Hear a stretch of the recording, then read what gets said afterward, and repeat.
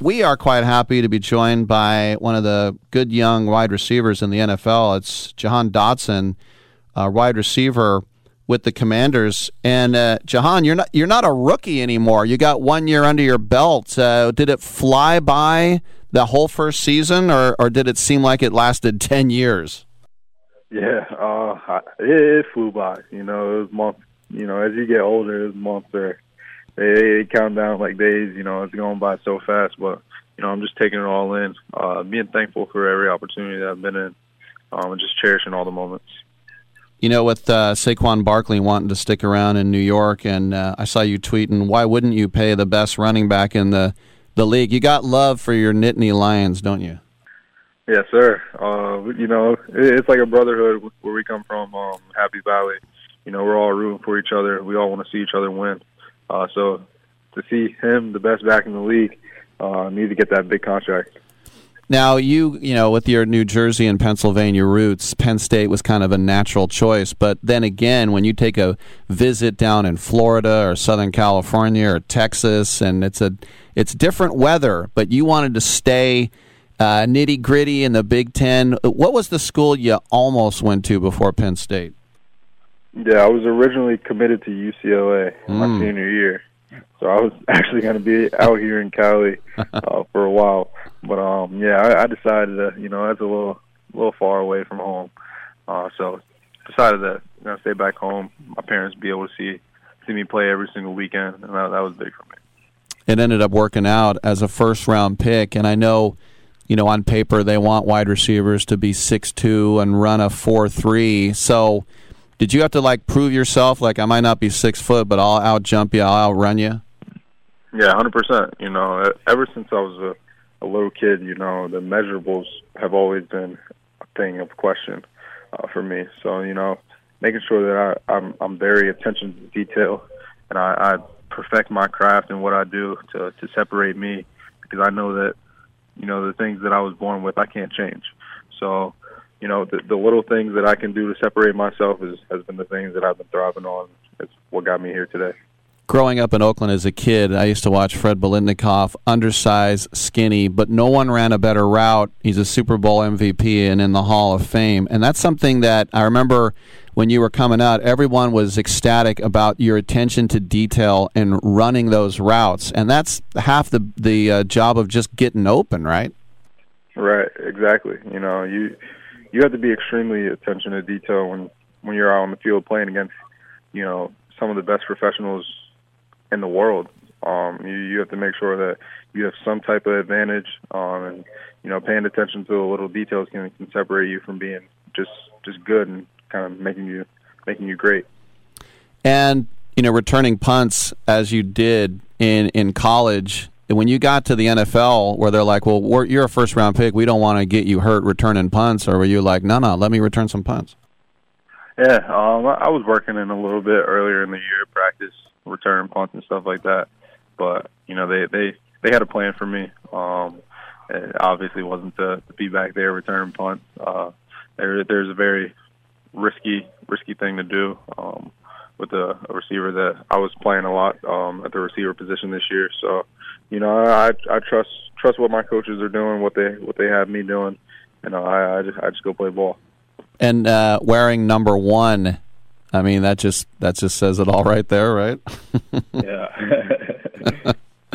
Well, the reason J-Dot is with us is because he is in Southern California for the Panini Rookie Closeout with Panini America, the exclusive trading card partner of the NFL, and also the union as well. What kind of event you got going on right there with Panini? Yeah, so the players are actually here in Los Angeles at the Panini Rookie Closeout.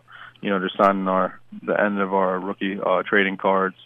It's a really cool opportunity that we get to come out here, kind of get away from football a little bit, and really just enjoy life, enjoy the guys that we came in with in our class, and just have a good time. Well, I was thinking about the quarterback situation in Washington. We'll see what happens, but at the end of the year, like the last 5 games, you pretty much became the guy, and the fan base is very, very excited. And just as you grew in confidence, because usually they say it takes 3 years to kind of click, when you're in the National Football League. Why did it seem like the last third of the season you were like, I got this? Yeah, at the beginning of the season, I started off very hot, and then getting hurt was big for me, and I really took it as a stepping stone. I was able to just sit back and really understand the NFL, understand timing, understand where I need to be, and when I need to be there for the quarterbacks. So it really helped me just sit back and just appreciate the game and understand the game a little bit more, so that at the end of the season when I came back, I had a couple games just to get my feet wet again, and I was back hitting the ground running, and I was able to finish the season off very well.